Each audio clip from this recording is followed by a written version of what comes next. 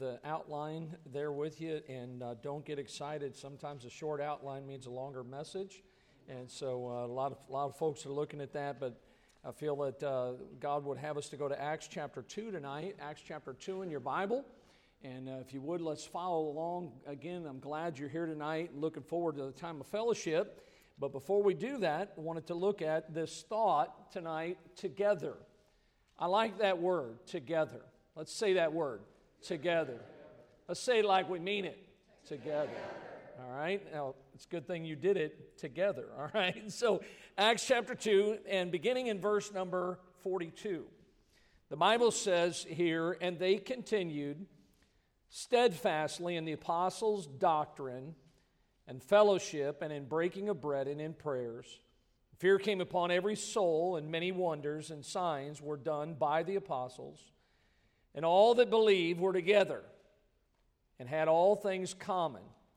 And they sold their possessions and goods and parted them to all men as every man had need. And they continuing daily with one accord in the temple and breaking bread from house to house did eat their meat with gladness and singleness of heart. This concept of together, it's Bible. You think about what is so important for God's people is that we are together. Now, certainly in every right, when you look around, every one of us is so very different. We're all Christians, but each one is unique. It's like the lady Vesta Kelly said this. She said, snowflakes are one of nature's most fragile things. But just look at what they can do when they stick together. How many of you ever lived where there's snow? Those of us that have been in snow areas know what it's like when snow starts to stick on the ground. Some of you people that have been in Florida in warm climates and have never seen snow. Out of curiosity, anybody never been somewhere where it snowed? Anybody at all? Put your hand down. Listen, it's an amazing thing whenever we stick together. I was reading this afternoon about in a Peanuts cartoon, and I love the Peanuts cartoon comic strip. You know, there's a lot of good theology a lot of times, and there's a lot of good things there, and I just love Lucy's attitude. And I was reading how that Lucy demanded that Linus, who was watching TV, would change TV channels. She threatened him with her fist if he didn't change the TV. And so Linus said, what makes you think that you can walk right in here and take over? And Lucy said, these 5 fingers do. She said, individually, they're nothing. But when I curl them together like this into a small unit, they form a weapon that is terrible to behold. Linus then asked, he said, which channel would you like me to turn it to? After his conversation with Lucy, he looked at his own hand. And he's staring at his 5 fingers. And he says to him, why can't you guys get organized like that? You know what God wants for His church? To be in unity, to be organized, to be together.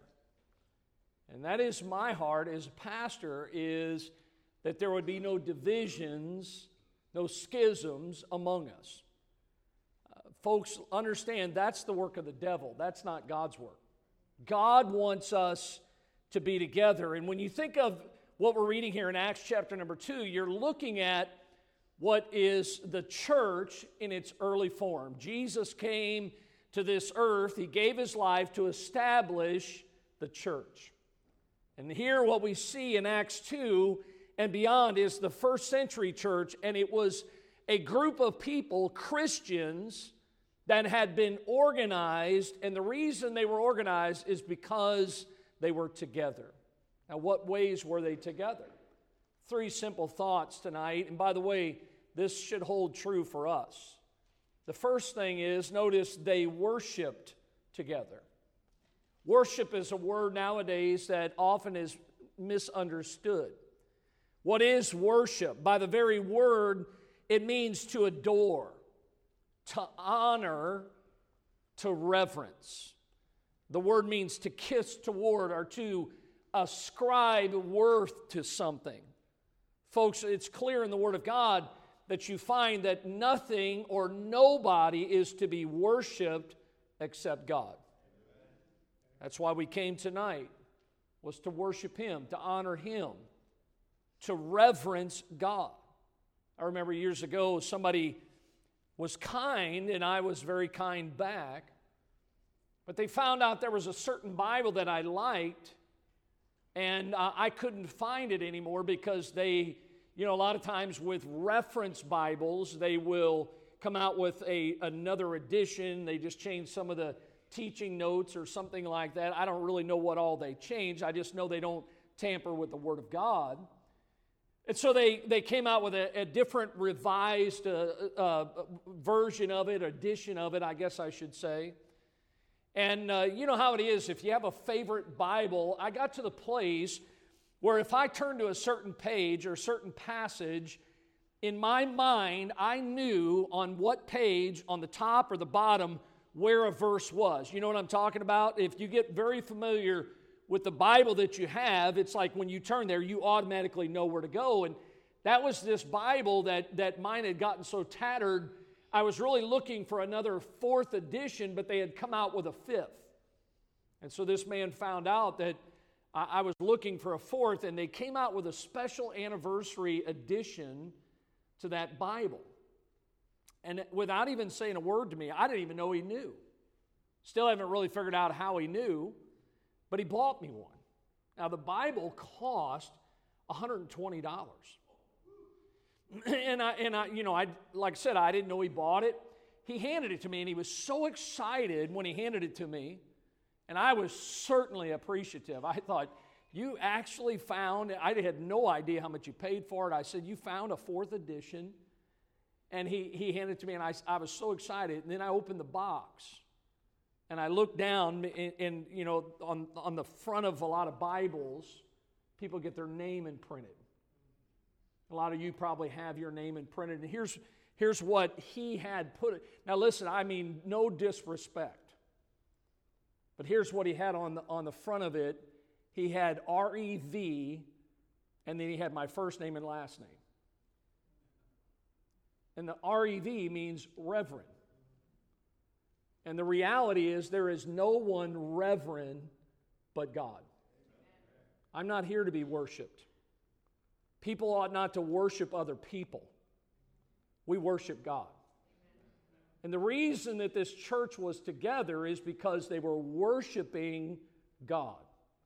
And I want you to think about this because the Bible says here in verse 42, they continued steadfastly in the apostles' doctrine and fellowship and in breaking of bread and prayers. The Bible says in verse 46, look at similar words here, they continuing daily with one accord in the temple, breaking bread from house to house. They did eat meat with gladness and singleness of heart, praising God and having favor with all the people. Listen, they were worshiping. This church met together for various reasons. They met together to pray with one another. They met together for instruction in the Word of God, because we all need instruction in the Word of God.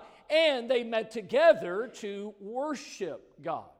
It's so very important that we understand this matter of worshiping together. The Bible says in Hebrews 2, therefore we ought to give the more earnest heed to the things which we have heard, lest at any time we should let them slip. Folks, understand that the devil and many others are trying to tamper with the Word of God on a daily basis, and that's why we need to know our Bible, because the Bible says they search the Scriptures daily whether those things were so. If somebody reads something or somebody shares something in our mind, we ought to be saying, that's not what the Bible says.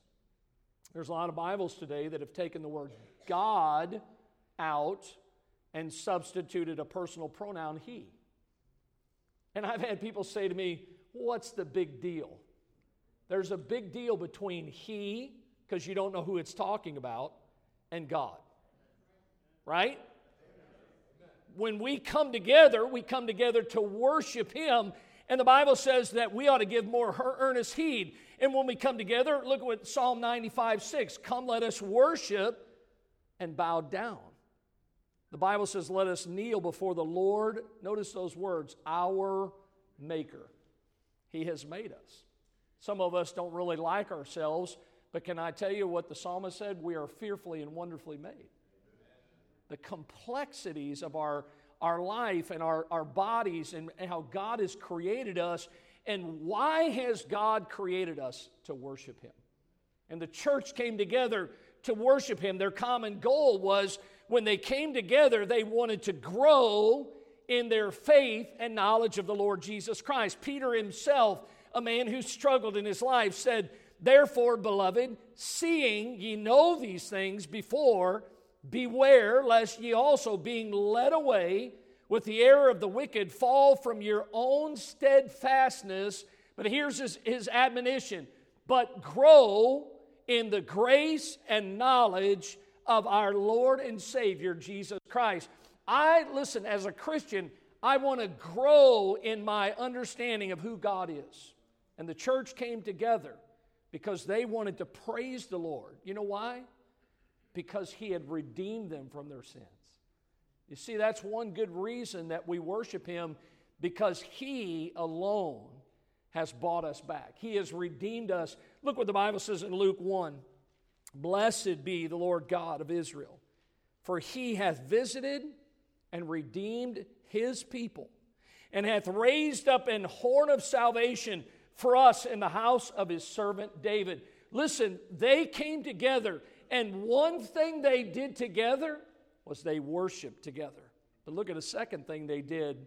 They not only worshiped together, they worked together. Listen, can I tell you, look, W-O-R-K, I know it's 4 letters, but it's not a bad word.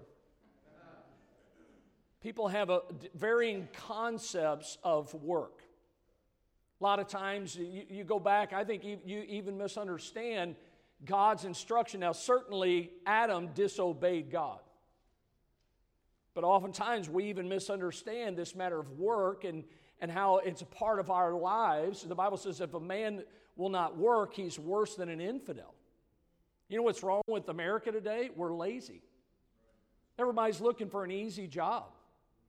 Something that's not going to require. But listen, you know what the church does together? It works together. Yesterday, about 20, 25 people came to this property and they worked together. Somebody didn't stand over them with a whip. At least I don't think Brother Kenny did. Maybe that's why he's homesick. But they labored. They did something for God. And look what the Bible says in verse 44. And all that believed were together, and they had all things common. They sold their possessions and goods and parted them to all men as every man had need. This church was one that had their things, and by the way, that's all they are. They had their things common. You see, they looked out for each other. They cared for one another. They worked together. Does not the Bible say 2 are better than 1? Certainly it does, because they have a good reward for their labor.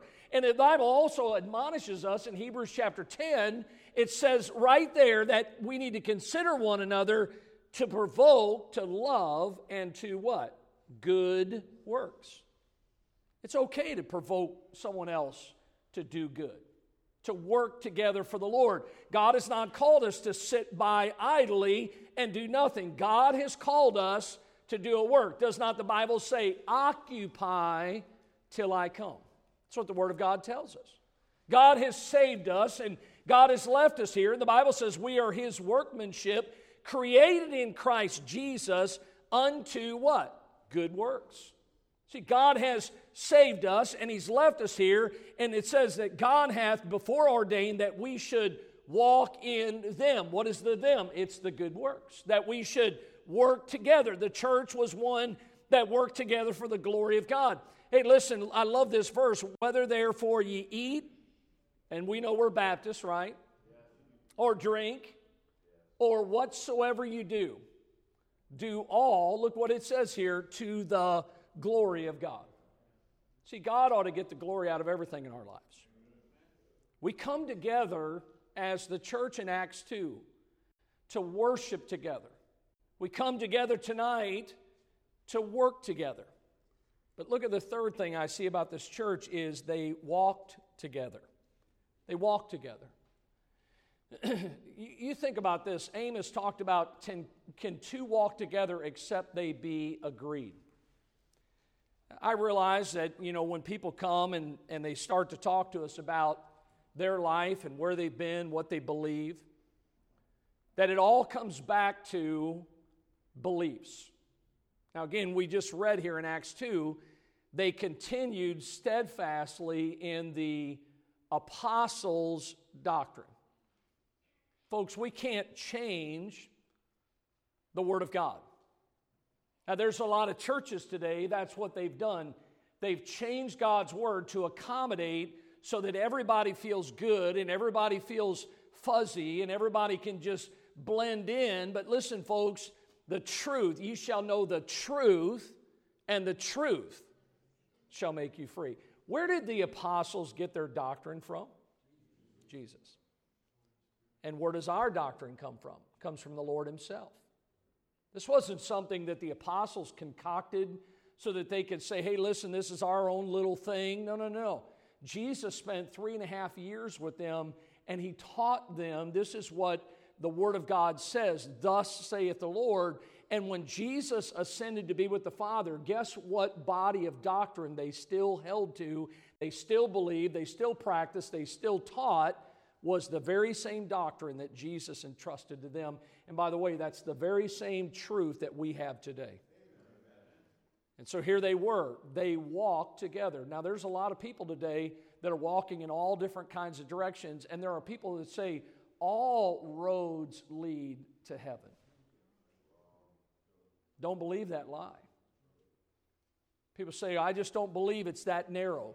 Narrow is the way. Broad is the road that leads to what? Destruction. Many there be on that road. There's a lot of people heading that way. And I want you to think about this because the Bible says that this church enjoyed fellowship. They enjoyed breaking of bread. The Bible says here, listen to this phrase, they had singleness of heart. That means that they believed the same thing. It wasn't this person believed this person believed this. Recently I heard about a pastor that took a church, and it's a pastor that you would know, and the church that he's going to pastor, they're using a totally different version of the Bible even than the church that he's currently pastoring. Folks, I think that would be very confusing. There needs to be a singleness of heart if we're going to see the work of God go forward. And there needs to be a togetherness. Look, I can tell you the church is not some sort of a social club. A few things create a bond like good Christian fellowship. That's what tonight is all about, is good Christian fellowship. The word that the Bible uses is exhortation. It carries this idea of being near someone. Somebody said, again, that nearness is likeness. They said you can impress someone from a distance, but you can only influence them up close. I want to influence people for good and for right. We go to our fellowships tonight. It's not so that we can sit around and just talk about everything in this world. It's so that we can get together in Christian fellowship, that we can worship the Lord, that we can work together, that we can walk together. And it's so important that you and I determine as the early church to spend time near someone. Hey, what's the opposite of being near someone? It's being away from them, right? The Bible says in Psalm 133, behold how good and how pleasant it is for the brethren to dwell together in unity. That's a good thing when a church is together. Dwelling together. Few things contribute to the unity of a church like members coming together to serve the Lord as a family. And folks, we're on the same team. It's not blue team, red team. Right? Did you catch that in the video today? We're all doing the same thing. We're just having a little fun with it. And of course, I'll plug for Brother Kenny. He's not here. He wants you on the red team, you know. but we're all doing the same thing. We're serving the same master. Look, we're heading to the same heaven. And it's sure that we can walk together as we make that journey there. Look what the Bible says in Romans 15. Now the God of patience and consolation grants you to be like-minded one towards another according to Christ Jesus, that ye may with one mind, now get a hold of this, one mind and one mouth glorify God, even the Father of our Lord Jesus Christ. Paul wrote to those in Philippi, he said, only let your conversation, your lifestyle be as it becometh the gospel of Christ, that whether I come and see you or else be absent, I may hear of your affairs, that you stand fast in one spirit, with one mind, striving together. Why? For the faith of the gospel of Jesus Christ. I'm not a musician, and I certainly do not play instruments. I can make noise, but just not what you want to hear. And we've had a guy come here a couple times, and he tunes the pianos. Now, this piano here, being a digital, doesn't need to be tuned. But they claim that oftentimes when they tune a piano, somebody said, has it ever occurred to you that 100 pianos, all tuned to the same fork, are automatically tuned to each other? They are of one accord, are being tuned being tuned not to each other, but to another standard to which each one, listen now, must individually bow. So 100 worshipers meeting together, each one looking away to Christ, are in heart nearer to each other than they could possibly ever be. It's an amazing thing when God's people get together. Great things can be accomplished for God's glory when we are fully tuned to Him. So what was the key to the early church? What do we as a church need to understand? One word: togetherness.